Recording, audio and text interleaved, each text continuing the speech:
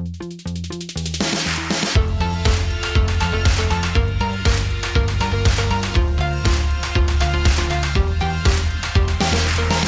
is the Liquidity Podcast from Loop Ventures, where we talk about all things related to venture liquidity. This is Doug Clinton, partner at Loop Ventures. I'm running the show solo today, and one of the big topics that we've been talking a lot about on liquidity recently has been direct listings. And today I wanted to take a few minutes to respond to some recent negative commentary on direct listings. There's a company called Renaissance Capital. They've written a few posts now that criticize direct listings. One of them they call direct listings fake IPOs. The most recent one is entitled The Direct Listing Bailout for Unicorn Investors. And while direct listings aren't perfect vehicles to go public, nothing really is, I don't think that the characterization that Renaissance makes is really fair for direct listings. So I'm going to go through their arguments line by line and just try to inject some objectivity into the conversation. So the first point that they made in this most recent post was that there's no lockup in an IPO. And I'll read the text from their post. No lockup. In a traditional IPO, insiders are contractually prevented from selling shares for 180 days or more. This is not true for direct listings. Lockups exist to force investors to wait for 1 or 2 quarterly reporting periods before they can sell. Lockups discourage insiders from offering overly optimistic guidance and then failing to deliver. Later in the article, they build on the point, saying that in a secondary direct listing of insider shares, the prospectus is declared effective 10 days prior to the offering date.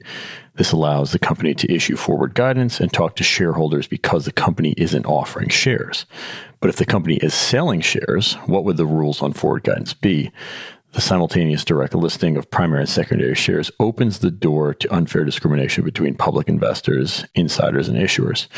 And so this first argument, in my opinion, sort of fails the test of logic. So for a management company to come out, issue overly optimistic guidance to benefit themselves, sell shares, which they would have to file with the SEC if they do file shares, which would then make it known to public investors, it just doesn't make sense for management to burn their new investor base and their employees too. By them exiting the company, issuing overly optimistic guidance, they will then obviously be reevaluated by the public, by public market investors.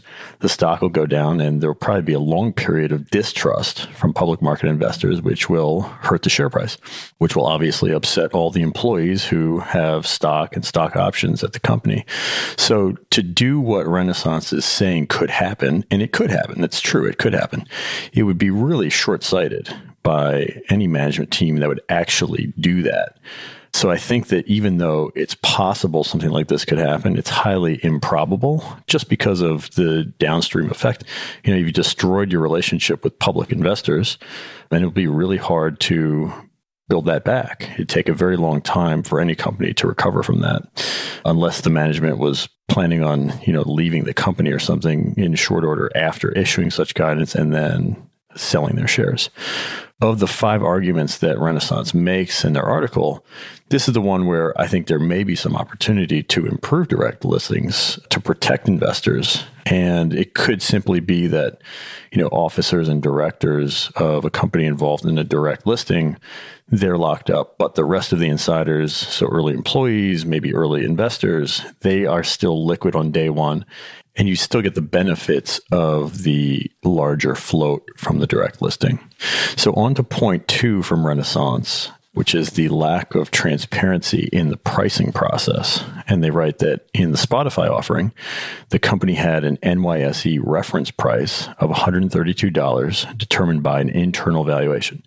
Private market trading in the company preceding the listing ranged from $49 to $132.50 from January to March 2018. And Spotify did their direct listing, just for reference, in April of 2018, which provided investors no real reliable frame of reference, according to Renaissance. I think this is a bit of a cherry pick argument. They mention Spotify here specifically, but they don't talk about Slack. That's because Slack provided a bit more information about the pricing and how they reach their reference price. In their prospectus, they offer the same history of secondary share transactions over about an 18-month period before the direct listing, just like Spotify did. And they also gave a metric called volume weighted average price for the shares that were sold in the secondary market. And it's basically just the number of shares times the amount paid per share in those secondary transactions. Spotify did not give what's called VWAP for short in their prospectus. And for reference on Slack, their volume weighted average price just ahead of the direct listing in the quarter most recent ahead of their direct was $26.82.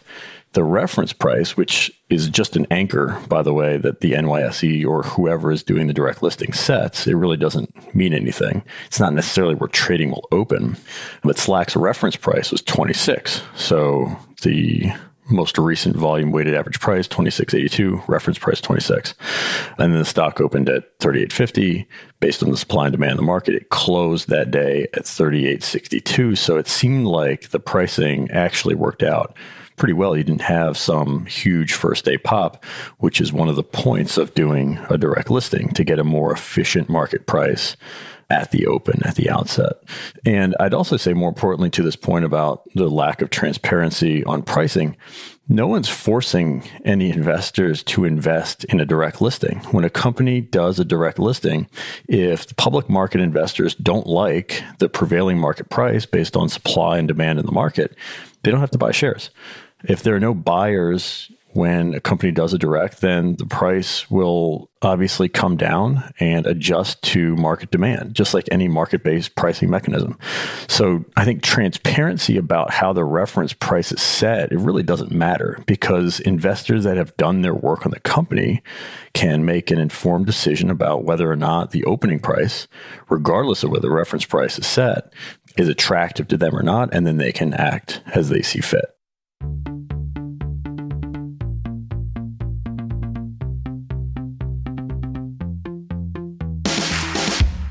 The third argument that Renaissance makes is that there's no real price discovery in a direct listing. So they write, in a traditional IPO, the proposed offering has a price range, which is based on internal valuations, comparisons with publicly traded comparables, and feedback that the bankers get from potential investors. In an NYSE direct listing, the initial trading price is set by market makers based on order flow at the opening of trading. Yet the track records of Slack, which is down more than 40% since its opening trade, and Spotify, which is down 13%, suggests that this process gives insiders the chance to sell at or near the high on the first day of trading. So this argument to me is really a head scratcher. Price discovery, I think, is better with a direct listing than an IPO, because you're literally having the public pricing process to get that market price. As they describe, market makers are setting a price based on order flow, where with a traditional IPO, your bankers are obviously getting indications of interest from potential buy-side investors, but then they are ultimately setting the price. And we just talked about Slack, where they opened and closed in their first day of trading that was up less than 1% from where it opened. That's pretty good price discovery to me. That's a market efficient price. You didn't have a huge IPO pop, which is one of the things that is the basis for why people are excited about direct listings. So I'm not sure how price discovery is better by this logic with an IPO than a direct listing. And when I think of price discovery, I think price discovery is always about a price at a point in time based on the information known at that time. And then as information changes over time, known to the public markets, so will the price. So Spotify has been public for a year and a half now. They've reported multiple quarters for investors to consider the new information and process that information. So to say that Spotify, with the stock down after some arbitrary period after its IPO, means that it was a failure of price discovery doesn't really make any sense to me. By the same logic, Uber and Lyft would have to be failures of price discovery too, and they were traditional IPOs. Now, they may be making the argument that with a typical IPO, there can be some volatility between the IPO and the lockup period, especially ahead of the lockup period. But if that is the case, if that's what they're trying to argue, the direct listing and the fact that there isn't a lockup and that all shares are able to float at the direct listing is a benefit by this logic, again, because you don't have this limited float that creates a volatile stock where maybe you're not getting true price discovery until you have a fuller float in the market. A direct listing would obviously take care of that issue, which sort of ties into the fourth point that they make. So their fourth negative point on direct listings is that there's no set number of shares at the time of the listing.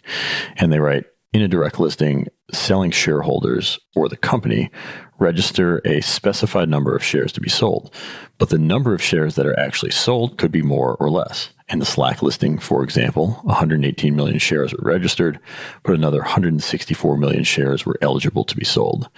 In the Spotify listing on the NYSE, 55.7 million shares were registered, but another 106 million were eligible to be immediately traded.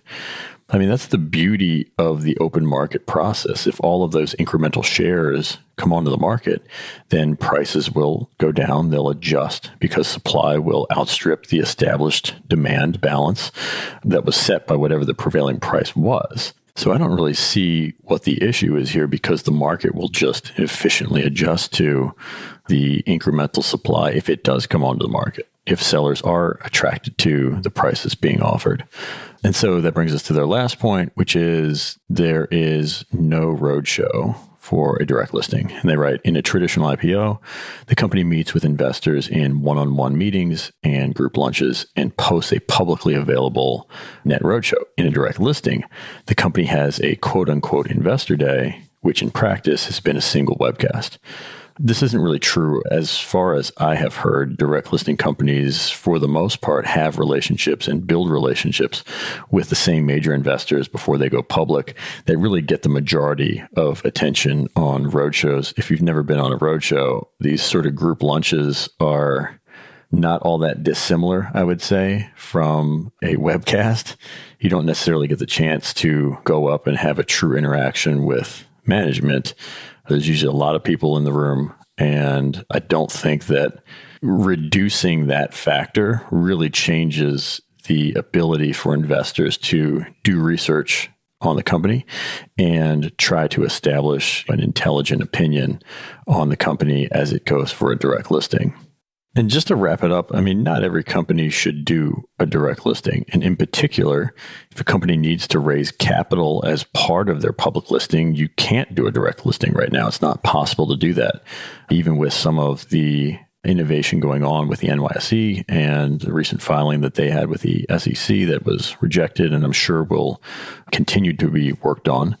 But if you don't have the brand that a Spotify or a Slack do, you might be better off doing a traditional offering, a traditional IPO. I think direct tools are certainly a viable tool. I think that we will absolutely be seeing more direct listings over the coming years, but you can't have a bailout when someone needs to be on the other end to buy your shares. You have to have demand for your shares on the public market at a fair price. Again, no one can force the public markets to buy the shares of these unicorns. The price will adjust to a level where they are comfortable, and that's what you will discover from doing a direct listing. We'll leave it there this time. Thanks as always for listening to Liquidity.